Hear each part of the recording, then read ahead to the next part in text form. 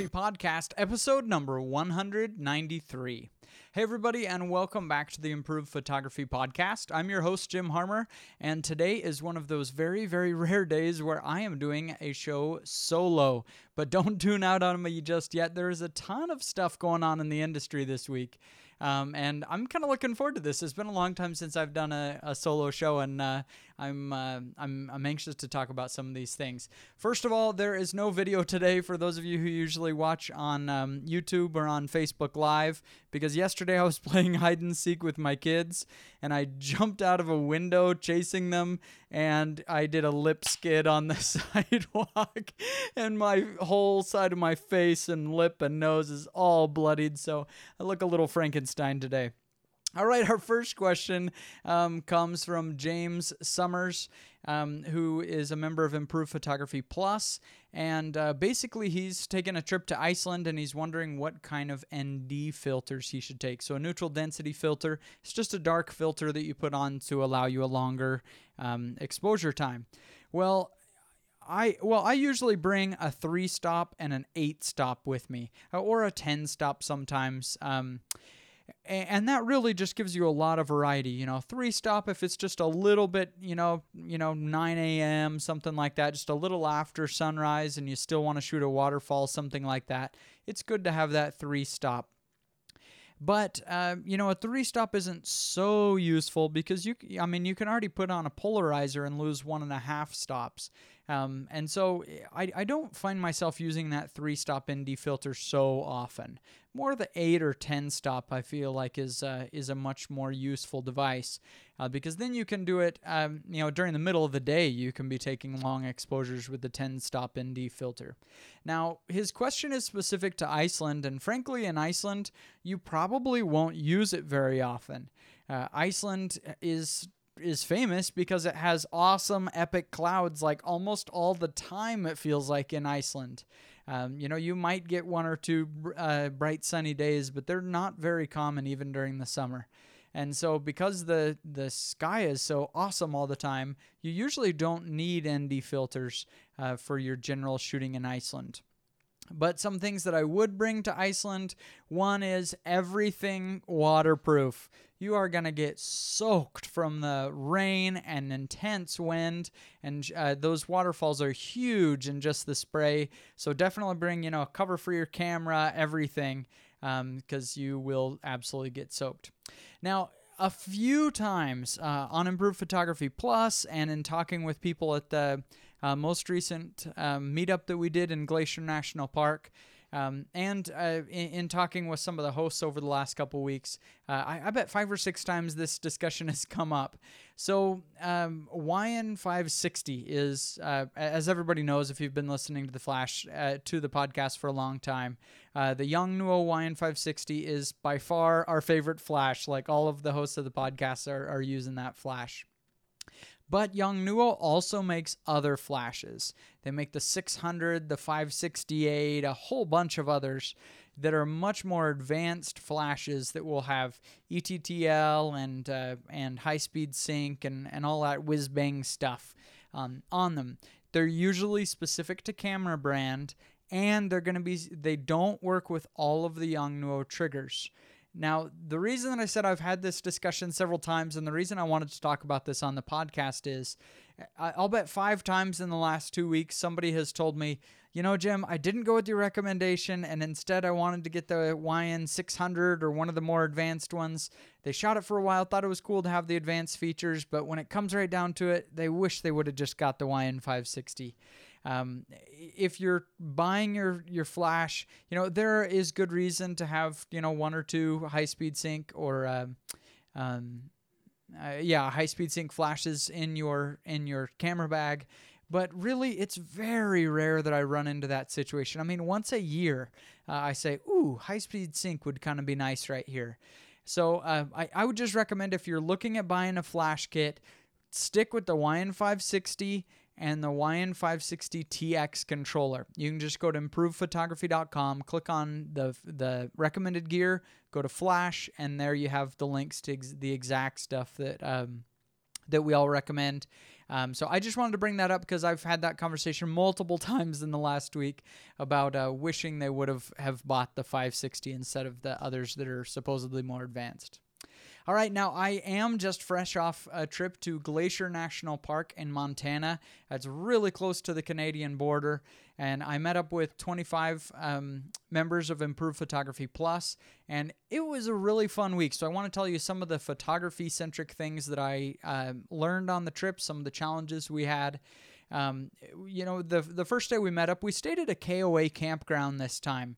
We've never done that for one of the trips before, and it had benefits and drawbacks. The obvious benefit was it was a lot less expensive, but one of the drawbacks was we didn't have kind of a place to all come together and congregate. So I felt like that held us back a little bit, but it was really fun to see some old faces, people that I have seen at a lot of other events. I mean, Jana, who we have now nicknamed Huckleberry, Kevin Jordan was there, Brent Huntley, John Sharp, Marta, Riley, Sue. I shouldn't even go with names because now I've got to name everybody. But a lot of those have been on, and Bart was there, have been on multiple trips, and it was fun to see everybody. So there were no clouds all week, and so one of the things I want to talk about in this episode is what to do when you're in this situation like we were. You know, we traveled a long distance. We planned this trip many, many months in advance, and you just don't know. Sometimes you're going to get the awesome clouds, and sometimes you aren't. And so some of the things that we did do to get good landscapes even when there were no clouds.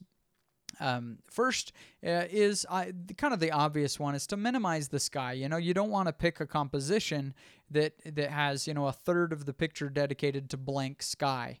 But one thing that I did find worked for me really well, and you kind of have to have a visual for this one.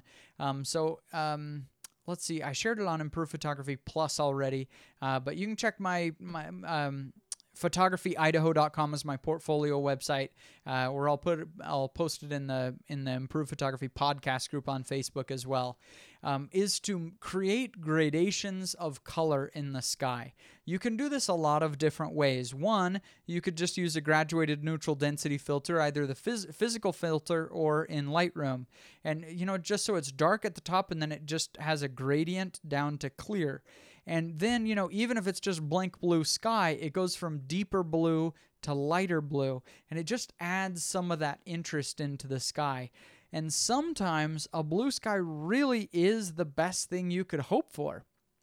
Two of my very favorite photos of the trip were fall color. It was just these beautiful, vibrant yellow aspen trees, and that's a perfect color to go with yellow. Blue and yellow go together very, very well. And so it was kind of nice when I was focusing just on the foliage to have that blue sky as a contrasting color. So looking for situations where the colors work well with a blue sky is definitely a win. Next is we looked for situations where color was hitting the mountain peaks. So in the mountains, you aren't going to have the sunrise come all at once. The sunrise will hit the top of one mountain for a couple minutes, and then a few minutes later, that bright sunrise color light is hitting a different peak. It's just changing constantly for half an hour. And so finding compositions where we could get the sun just hitting the tips of the mountains and really adding color to them brought interest and color to the top area of the photo where the sky is and made it much more interesting. And then the last technique that we used, of course, was sky replacements, where we just couldn't pull anything else off. But one thing that I did, and I've done this, I have a YouTube video up. You can just search in YouTube for drawing sunrise in Lightroom and Photoshop. I have a video about how to draw in a sunrise, and I've done that on a number of my photos. And I think it really works when you have that blank sky. So those were some of the things we're facing with no clouds all week, but we did make some really cool photos by using those tips to kind of minimize it. Now, Bart and I went one day up onto the side of a mountain where we could see down into a lake way, way, way below us. And it was a very steep mountainside. You kind of had to crawl almost on all fours up this mountainside. And as we got up, there were these cool dead trees in front of us, just really weathered looking dead trees right in the foreground, then the lake, kind of far away in the midground, and then, mountains in the sky. So we didn't have any sunset to speak of with no clouds, and so we decided to shoot it at night. And the moon was really bright. So it was a tough trip because, when there are not great clouds during the day, then my plan B is always, we're just going to sleep through sunrise and sunset, and then we're going to go shoot night photography all night. But the problem was it was a full moon during the trip, and so you can't really see much stars, or many stars, excuse me. That was really awesome grammar. You can't see many stars. And so that's something that we decided we were going to do is we shot the stars kind of before the moon was rising, and then I shot again as the moon was up more, and then I kind of composited the two photos together. But the moon is nice to have in photos. It really adds a mood and feeling when you have the moon in a shot, but it also definitely drowns out the stars, and so if that's the only thing in the sky, it can make it even more boring. So something to watch out for. But what we did is we set up this composition with the dead trees in the foreground and the lake and the mountains at night with the moon in the sky. And then I went down to my car and I drove back and forth and back and forth and back and forth like for an hour on the radio calling these guys on the side of the mountain, and they were just triggering my camera for me as well as theirs, of course. And I just drove back and forth, and we were using the lights of my headlights and taillights on my car to make a cool wavy line as I drove around this mountain road. And so it ended up being kind of a cool composition. It took a long time to scout it out since we hadn't ever seen anybody making a photo like that in that location and kind of invent the composition, but it was really, really fun. Well, I want to talk a little bit about news and gear coming up. I want to talk about Fuji's new medium format, the GoPro Karma, DJI, some of the stuff from Apple. Been a lot of gear stuff coming up, and so I want to talk about that more in the second half. But before we do that, I want to talk about Audible, who is the sponsor of this podcast. You all know that I am an Audible addict. I have the Audible app on my phone, and I'm just constantly reading books. I listen to as many podcasts as possible, and as soon as the podcasts are gone, I immediately jump to my Audible books. I have over 100 books that I've bought over the last few years. I just, some people love sitting down to a paper book and doing that, but I just get a little bit too fidgety, I guess, and so an audiobook is just perfect for me, and I've got to think it would be for a lot of you guys if you like listening to podcasts as well. The most recent book that I just read is called The Outpost, An Untold Story of American Valor. Really enjoyed that, as well as Horse Soldiers and Skunk Works. I asked on my personal Facebook a couple weeks ago that I know a lot of you guys are subscribed to, that you can subscribe to my updates on my personal Facebook if you want to see like my bloody face this week and stuff. Anyway, I asked for some book recommendations, so I'm reading a lot of books that listeners of the podcast have recommended to me in the last few weeks. So if you're interested in checking out Audible, just go to audible.com/improve. Audible's giving a 30-day free trial membership. Just go to audible.com/improve today to start your free trial today. Again, show your support for Improve Photography and get a free 30-day trial at audible.com/improve. And we thank them for their support of the podcast.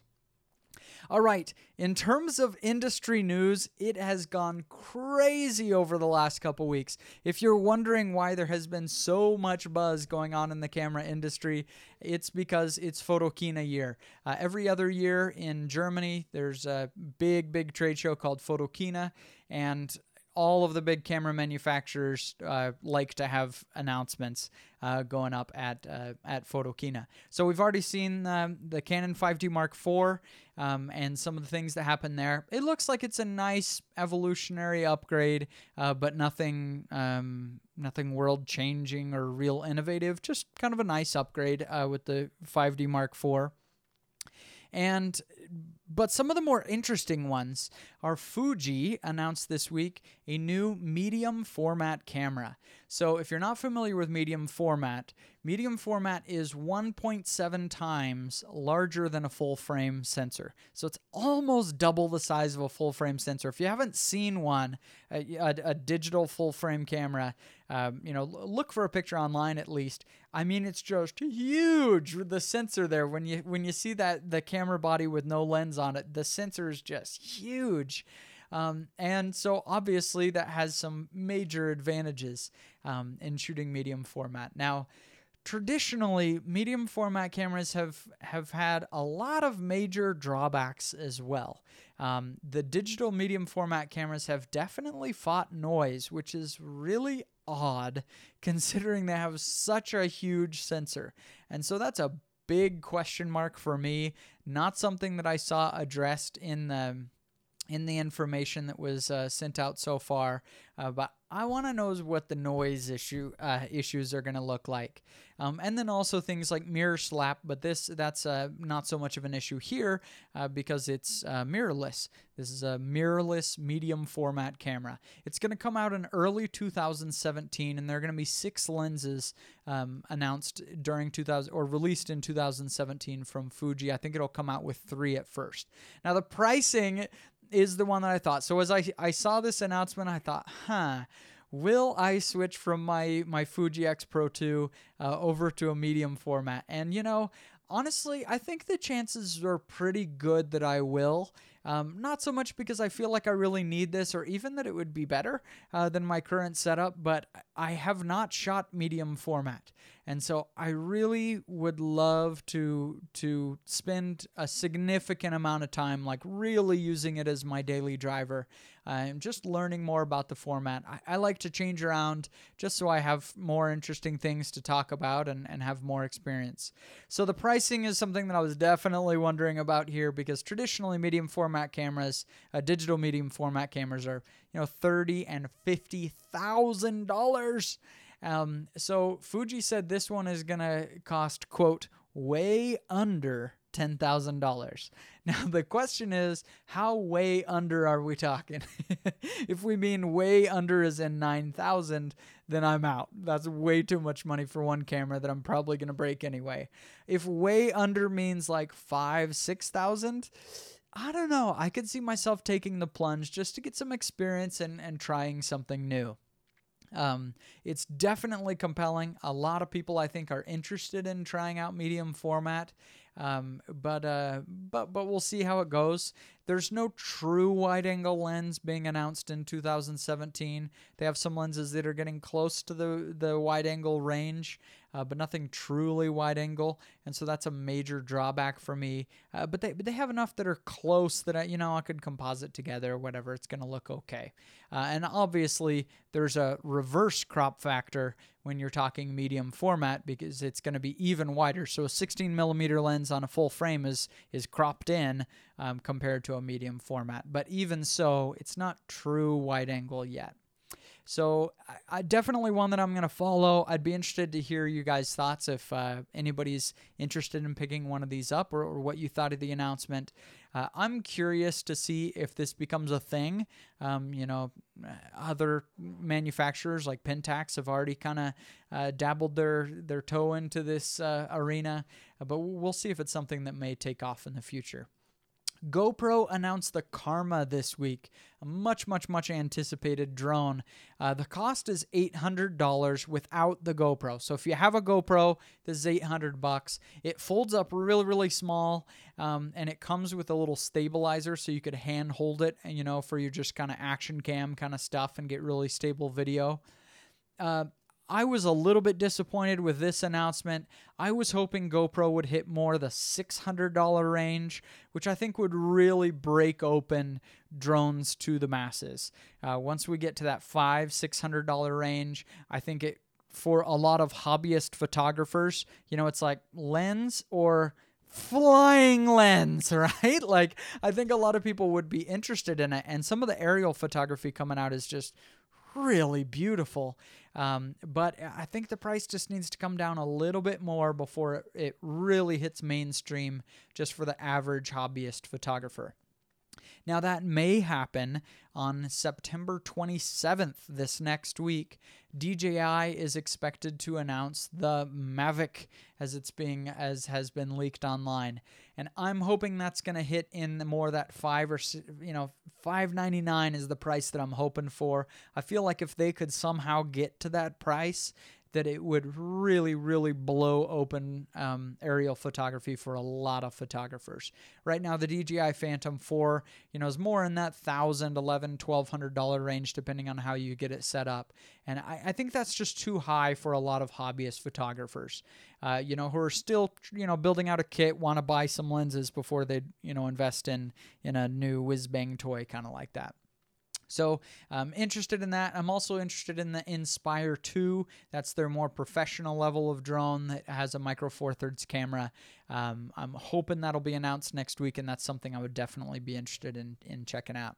Okay, a couple updates on some improved photography projects that I've been talking to you guys about in a while. Been getting a lot of questions on these, and so I just want to kind of make a couple announcements on these. First, the Improved Photography Conference, our retreat in Phoenix, Arizona, is March 8 to 11. And there are only 47 tickets left. And usually as I see that the tickets are getting down, there aren't many left, they start to go pretty quick. So only 47 tickets left. You still have a little bit of time if you're still thinking, but it's going to be about time to make a choice if you're a lurker, if you're interested in coming. If you're in Vegas, this is only a 4-hour drive to Phoenix. If you're in LA, it's a 5-hour drive. San Diego, 5-hour drive. Fresno, 8 hours. Salt Lake, it's kind of long, 10-hour drive. St. George, it's a 6-hour drive to Phoenix. Albuquerque's a 6-hour drive. El Paso, Texas, 6-hour drive. Durango, Colorado, 7 hours. So there are a lot of places. This is like the reason that I ended up choosing Phoenix, is it's so accessible from a lot of neighboring states and many neighboring large cities. So if you live in any of those areas, we'd love to have you. I think we have people coming from 32 U.S. states and 6 countries. So thank you all who are supporting the conference and Improve Photography. It's really cool. I'm refreshing the page every day to see, who else bought a ticket, and I'm plotting a little map of where everybody's from. It's been really exciting for me. I know I have a big responsibility. I really want to bring it at this conference and just give everybody an awesome win that week. I want everybody to come home just feeling more confident with their photography. Have a big bank of new images, tried many totally new things that you may not have done before, a product photography, car photography, whatever. I'd love to see people just trying some new things. And of course, getting to know the hosts of the podcast. Almost all of us are going to be there. And spending some time with us shooting and talking and also the presentations there. So thank you to those who have supported it. Looking forward to that. And next is the app. For months, I've been talking about the Photo Locations app. I have put hundreds of hours into this. I've been, wireframing it and mocking it up, and I just want it to look great and function right. I have been shopping this out to some mobile app developers this week, and I got a crazy range of prices. Some said they could do it for $4,000, and some said it would take $35,000 to do the app. And it's just been wild. I've been working with Jeff Harmon trying to make sense of what these people are telling me, because some of the prices just seemed very unreasonable, and some. Anyway, so I'm trying to pick our developer right now. My hopeful date for that, for the actual mobile app that you can download on your phone, is going to be January 1st for that. Next, I picked up the iPhone 7 Plus. Now, the big feature on this new iPhone that was just announced is the camera, of course. It has 2 cameras on it. And my basic review of it, just in a couple seconds here, is it's definitely the best camera we've had on an iPhone. Best camera we've ever had on a cell phone? No, probably not. Some of the Nokia ones were awesome. But I really have liked it. It is a significant improvement in the camera from previous versions. And since, I record a lot of video for the YouTube channel and other things, even Improved Photography Plus videos, some of them are made on the iPhone, or at least parts of them are videoed on the iPhone. And so that's a big deal for me. So for me, it was worth it, but not a huge upgrade, the phone overall, but the camera is really, really nice. All right, in each episode, I like to leave you with a doodad of the week. And this week, I'm going to cheat a little bit. It's a rerun, but it's a rerun for a good reason. So a couple weeks ago, I mentioned the MyFine headlamp. And I used it a lot in Glacier, and so I want to give you a more in-depth review of it. This is only $11 on Amazon. If you're looking for the link, just go to improvephotography.com/doodads, or just look for the show notes of this episode. But improvephotography.com/doodads will have your link. And it's awesome. The reason that I like it is it has 3 AA batteries. So AA's are nice because that's what I have in all my other photography gear, flashes and stuff. I don't usually carry AAA's, and so when my headlamp runs out on a shoot, I don't have extra batteries for it, and I don't want to carry extras. So I like that it takes AA's. It has the pack on the back and a wire going to the front, so it's getting a lot of power from the 3 batteries. It's super bright, and it's also zoomable. So if you want to do different shapes and hitting different areas for light painting, it's really awesome for that and a good color temperature. So definitely recommend the MyFine headlamp. Definitely the best headlamp I've used as I'm out taking landscapes at night. And for the do random of the week is the Apple Watch 2. Jeff Harmon has the Apple Watch, and we've been talking about it a little bit. I have always liked the idea of the Apple Watch, to get my messages and texts on my phone or on my wrist so that I don't have to carry my phone around and constantly take it out of my pocket and feel like I'm just, lassoed to my phone all the time. So I really like just having things on my wrist. As I'm driving, it'll just show me where I need to drive so I don't have to wake up my phone and reach around to see what the GPS is telling me. So it's been really nice to kind of wean myself off my phone, and it makes me feel more present because I can get things just right there without constantly reaching to my phone. So this week I'm recommending the Apple Watch 2. It's pretty cool. Hey, thanks everybody for listening to this episode. I'm sorry it was just a solo episode with just me, but hopefully I was able to get some interesting information out to you. I can't tell you how much I appreciate all the support that you guys have given me with the conference coming up and just reading articles on the website and liking the things that we do online. It means a lot to me. That Improved Photography has been life-changing for me, and I hope I'm always able to bring something great to you guys each week on the podcast. So thanks for listening, and we'll see you in another 7 days. Bye.